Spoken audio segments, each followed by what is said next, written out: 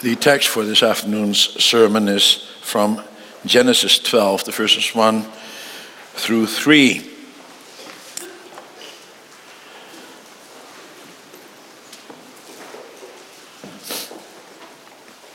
The Lord had said to Abram, "Leave your country, your people, and your father's household, and go to the land I will show you. I will make you into a great nation, and I will bless you. I will make your name great, and you will be a blessing. I will bless those who bless you, and whoever curses you, I will curse, and all peoples on earth will be blessed through you." After the sermon, we will respond by singing from Psalm 33, stanzas 3 and 6.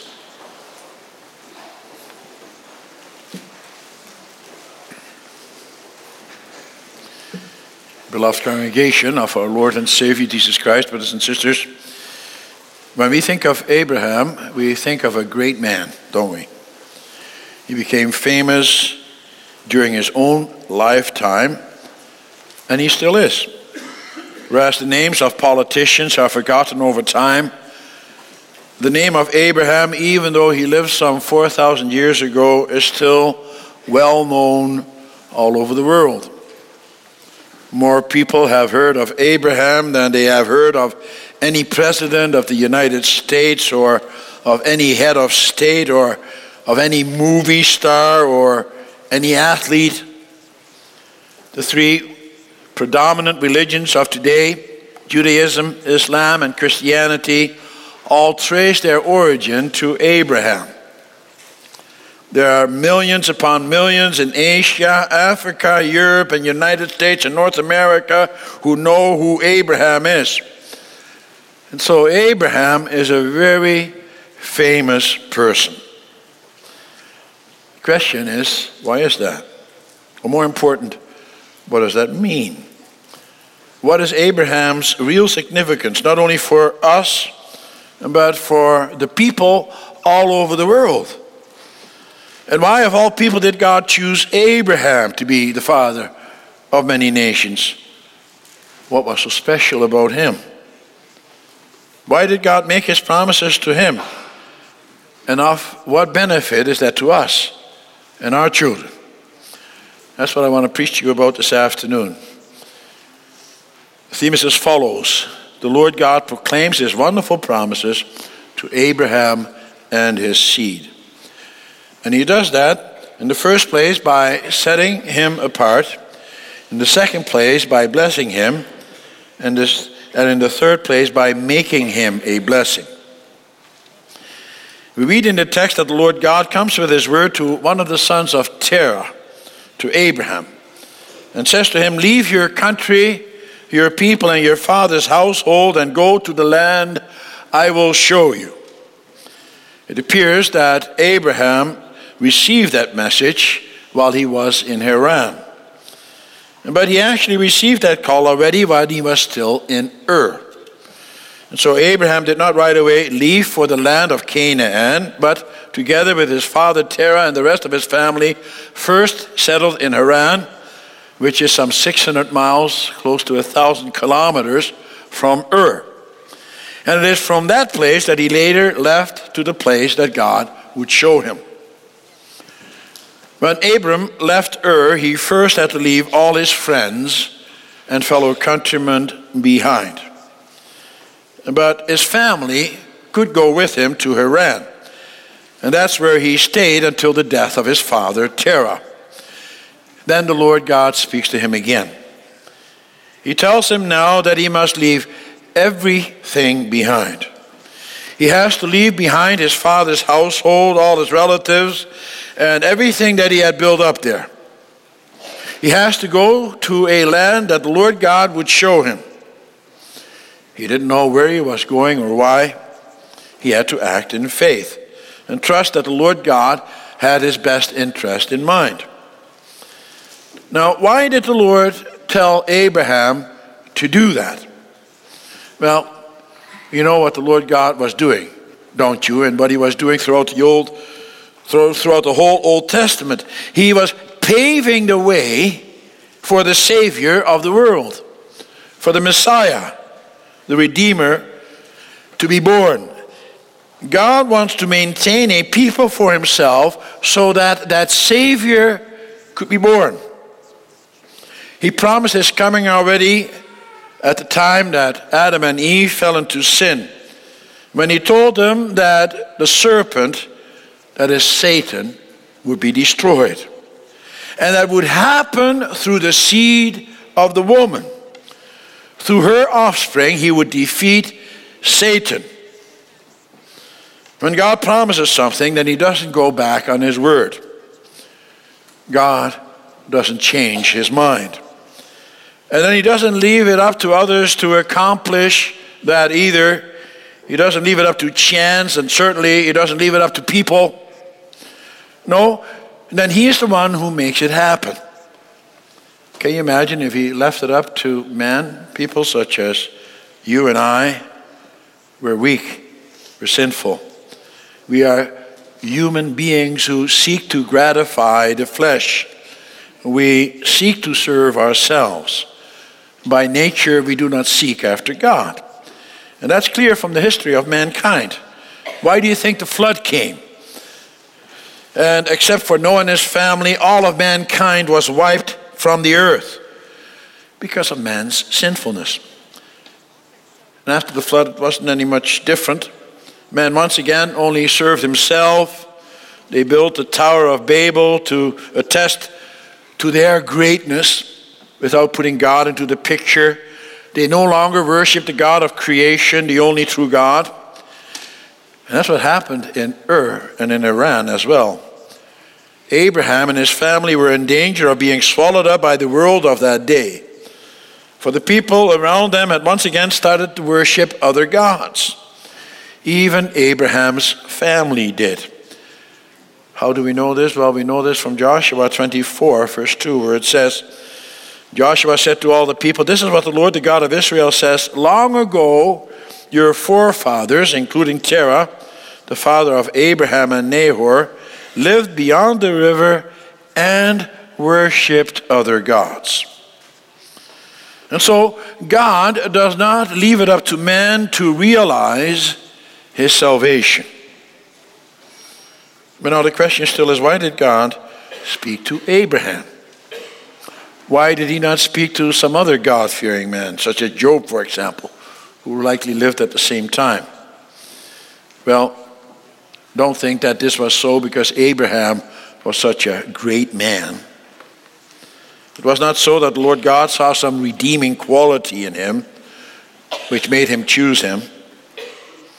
He did not begin by looking at Abraham and say, "Now, there's a good man, a man after my own heart. Let me pick him."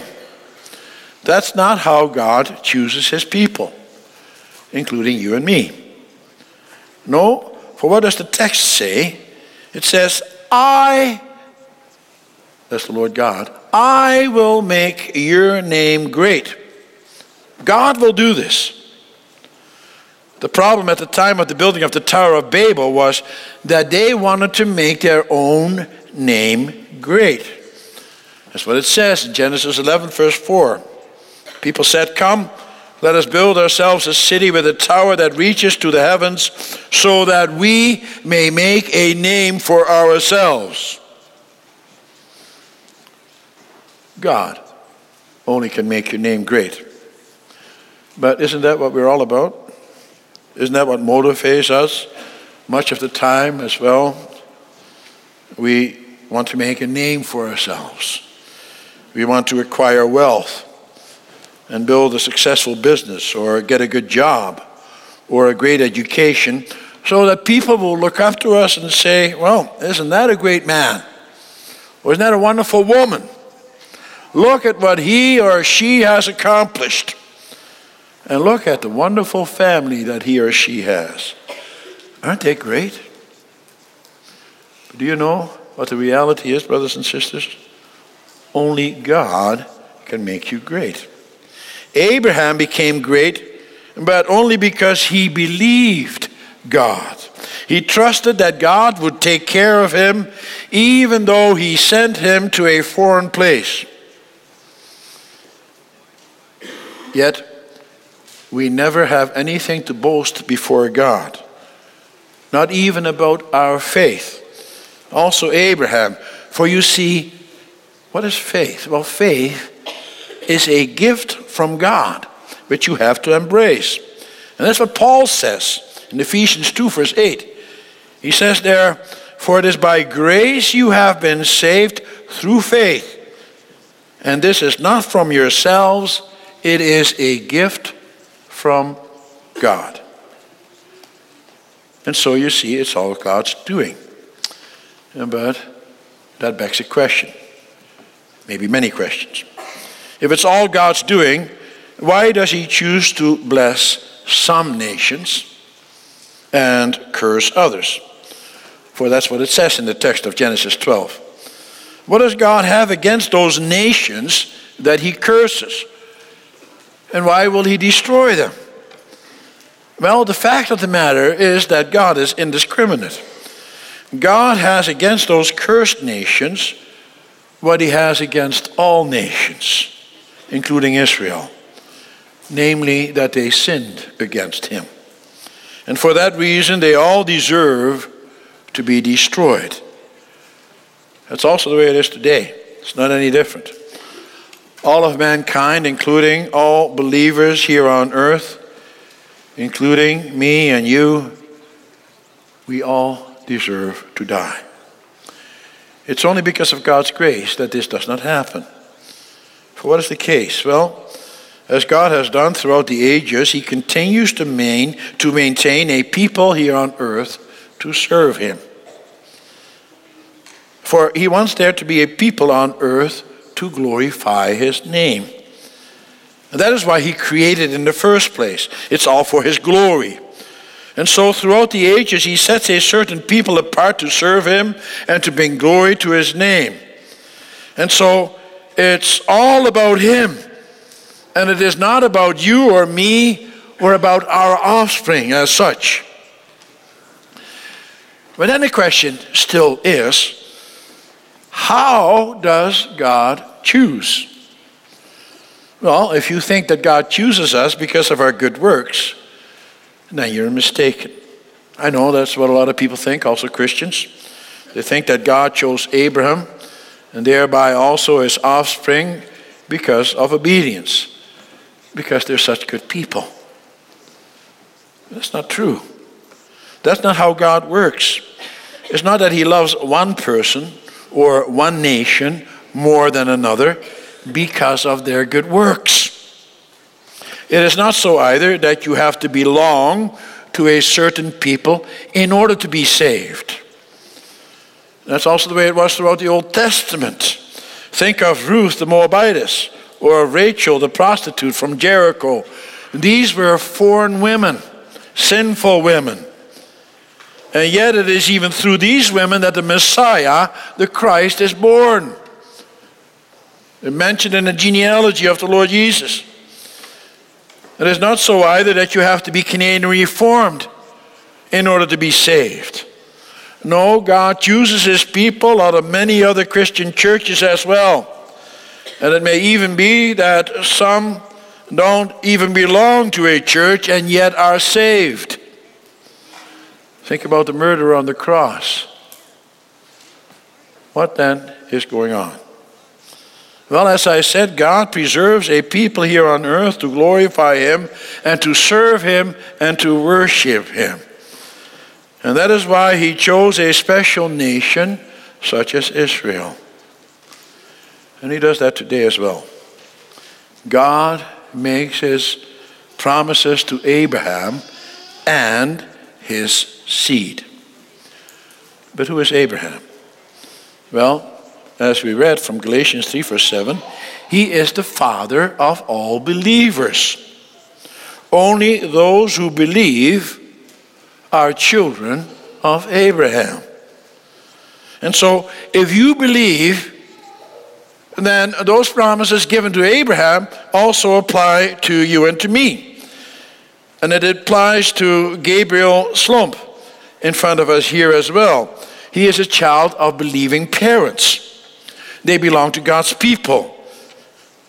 Not because the parents or the grandparents for that matter, are such good people, but because of their faith. The faith that God has given them. We have nothing to boast about. What a blessing to see God at work in this way. But although ultimately it is God who is in control and who does the choosing, you and I do have a role to play, important one. You must also want to be part of God's people. Why?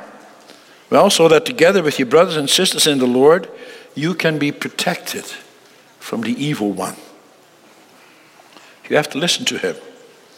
And you need your brothers and sisters in the Lord to encourage you and to help you and to warn you when you're going astray. You need to be within the confines of a safe place. And that's what the church is for. You cannot survive if you belong to the world. There are way too many things there to distract you. And that's why God puts you within the church. Let me make that clear with an example. If you want to grow a special plant, then you do not just randomly plant a seed somewhere in your garden. You don't then throw them among the rocks or among the weeds or even among other plants, for then the chance of its survival will not be very great. All kinds of people or animals can come into your garden and trample it or do other damage to it. Anything can happen to it. No, instead, if you want to have success, you plant that seed, that plant in a special plate, preferably behind glass, if it's a tender plant, in a greenhouse perhaps. And there you can tend the plant and care for it. You can remove the weeds and water it and feed it. And there, others do not have access to it. They can't harm your plant. You see, that is what God did with Abraham as well, and with Israel, and with his church. And so that's what he does with you and me as well. He sets us apart from the world, even though we live in this world, even though we make our living in it and interact with it. And God chooses us. Why does he do that? Why does he choose us? Well, he chooses us so that we may bear fruit. Fruit in abundance. Fruit for him in the first place, and also fruit for each other. And that is why God blesses Abraham. That's what the text says. Because he wants him to bear fruit.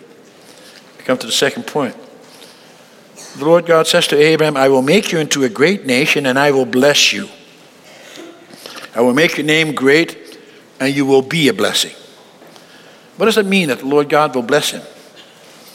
Well, the essence of what a blessing is can be found in Isaiah 65 verse 8, which speaks about the blessing of the vine. It says there, now I use the ESV as a translation, thus says the Lord, as the new wine is found in a cluster, and they say, do not destroy it, for there is a blessing in it, so I will do for my servants' sake and not destroy them all. So, what is the blessing of the vine? The blessing refers here to the sweet juice of the grape from which wine is made.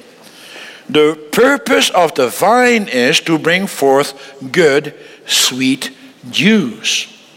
If that happens, then the blessing is fulfilled, for then the vine has served its purpose. And in this way, God also blesses his creation in the very beginning. Think of the first blessing that God pronounced at that time.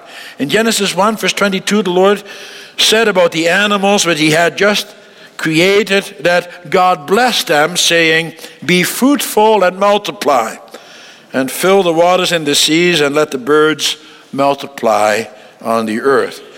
He says something similar to the man and the woman just after he created them. It says in Genesis 1 verse 28, and God blessed them, and God said to them, be fruitful and multiply, and fill the earth and subdue it, and have dominion over the fish of the sea, and over the birds of the air, and over every living thing that moves upon the earth.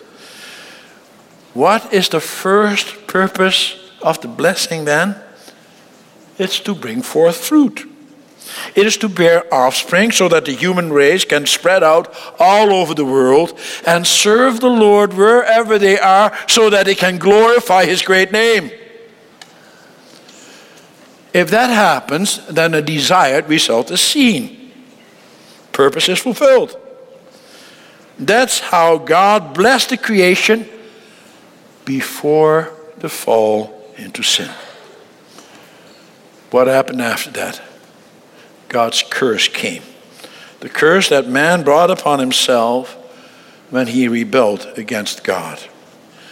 That great blessing that he pronounced upon all of creation was now removed. All creation came under a curse. It was only because of God's mercy that he did not wipe everything out all at once. No, God stayed his wrath. He waited with it. He wanted that curse to be removed through his son, through the seed of the woman. And so after the fall into sin, mankind needed an even greater blessing because of the curse that lay upon this creation. They needed to have life restored, not just physical life, but eternal life, life with God. The curse had to be removed. And the great thing is that God promised that that would happen. And that's therefore also the hope that Adam and Eve hung on to, as did every believer ever since, including Abraham. And now listen to what God says to Abraham. These are wonderful words. He renews his promise. He comes with his great blessing. The words which he speaks are most wonderful indeed. After all these many years, the Lord God speaks again, and he says to Abraham, I will make you into a great nation, and I will bless you. I will make your name great, and you will be a blessing. And there you have it, brothers and sisters. The curse is about to be removed for all those who are blessed through Abraham. But now, what is Abraham to think at this moment when God speaks these words to him? That the Lord chose him to remove the curse? Of course not. Abraham knew that he was a weak and sinful man. He knew that he was not any better than anyone who came before him. He knew that the curse pronounced upon Adam and Eve, that curse also rested on him. And so he also knew that these words did not apply directly to him. These words of blessing. To whom then would they apply? Well, Abraham knew these words apply to the anointed one of God, to Christ himself. And you may say, is that not too far-fetched? Is that not reading too much into the text? Would Abraham have understood that then already? Well, listen to the words that the Lord Jesus himself spoke in John 8, verse 56. He says there, your father Abraham rejoiced at the thought of seeing my day.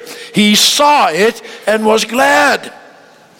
Abraham rejoiced to see the day of Christ.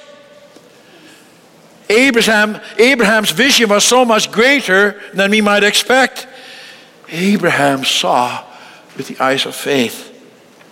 Well, sure, he did not fully grasp how all this would happen. It would be another 2,000 years before the Messiah would be born, and a lot would have to happen in the meantime. The Levitical priesthood and the kingship would have to be established, and the prophets would still have to come to prepare the people for the coming of Christ. And indeed, as the New Testament age begins to dawn, a lot of things become clearer. But nevertheless, Abraham knew that the blessing to him was not directly meant for him, but for the Christ, the anointed one. And that is why Paul also says in Galatians 2, looking back to this passage in Genesis 12, that it refers to the singular. Remember what we read? He said in verse 16, the promises were spoken to Abraham and to his seed. The scripture does not say and to seeds. meaning many people, but and to your seed, meaning one person, who is Christ. To make sure that Abraham understood what this meant, later on God confirmed these promises in Genesis 17, where the Lord God makes a covenant with him and elaborates on these words of our text. And then to confirm his covenant further, he also signs and seals the covenant in the circumcision. Now, do you know what that word covenant means? Originally, it means to eat with. And so this suggests fellowship and agreement. It also meant to bind and to fetter. And so commitment is implied. It also denoted to allot, which suggests sharing. When God makes a promise, he signs and seals it in the covenant. In this way, he commits himself to what he promises, that he is with us in his kingdom, and that we may share with everything that God has promised us. It is an act of grace. Abraham understood that. He understood the promises of God. He also understood that the land that the Lord God promised to him at that time was more than just a plot of ground on the earth. He understood, as we know from Hebrews 11, that ultimately the promise of the land referred to a heavenly home. It meant that the Lord God would prepare a place for him not just here on earth, but in heaven. For he desired a better country, that is a heavenly one, as it says in Hebrews 11. We come to the third point. But the Lord God did not just bless Abraham, he also said to him that all the nations would be blessed in him. What exactly does that mean? Well, as I said earlier, when we think of the promise to Abraham, we are under the impression that from here on in, the Lord God restricts his promises to a select people. That he restricts it to the offspring of Abraham, which eventually is the nation Israel. However, the exact opposite is true. He chooses Abraham and Isaac and Jacob precisely because he wants all nations to share in the blessings of the Redeemer of the Lord Jesus Christ. You see, Pentecost could not have happened without Abraham. That is also what Paul says in Galatians 3 verse 14. He redeemed us in order that the blessing given to Abraham might come to the Gentiles through Jesus Christ, so that by faith we might receive the promise of the Spirit. Pentecost heralds the coming and the pouring out of the Holy Spirit on all kinds of people from all over the world. All the families of the earth are included. And what is true in the Old Testament is true especially in the New. God wants to redeem all mankind. That's the blessing of Abraham. But he also says something else in the passage. There's also the mention of the curse. It says, I will bless those who bless you, and whoever curses you, I will curse. What does the curse refer to? Why does it have to be in there? Well, it refers to the destruction of those who do not believe. It refers to God's wrath visited upon those who are of the seed of the serpent. It refers to those who want to do their own thing and who don't want to take God into account and who don't want to humble themselves before him and ask him for the forgiveness of their sins, who live as if he doesn't exist. Nations may boast of the physical descent of Abraham, as do the Arabs and as do the Jews. They may take Abraham's name upon their lips as if he is their Savior, but their boasting is in the flesh. Abraham may be famous because they revere him for the great father of a multitude that he was, but if they do not believe in God as he revealed himself in the Scriptures, the curse rests on them. Such people are not truly children of Abraham because they're not children of faith. Their boasting of Abraham does them no good. But for those who do believe, the curse of God because of sin was visited upon God's own Son, who is also the son of Abraham, the Lord Jesus Christ. And that's what it says in Galatians 3 verse 13. Christ redeemed us from the curse of the law by becoming a curse for us. For it is written, cursed is everyone who is hung on a tree. Without him, we would all be dead. Through faith in him, you're not. Through faith in him, you have God's wonderful promises proclaimed to you. What a wonderful message, isn't it? What a wonderful blessing, not only for Abraham, but for us as well. But you must believe those promises. And so let me ask you, do you believe? Or do you come to this church because it's expected of you? Do you think that you are a child of Abraham because your family and your friends belong here?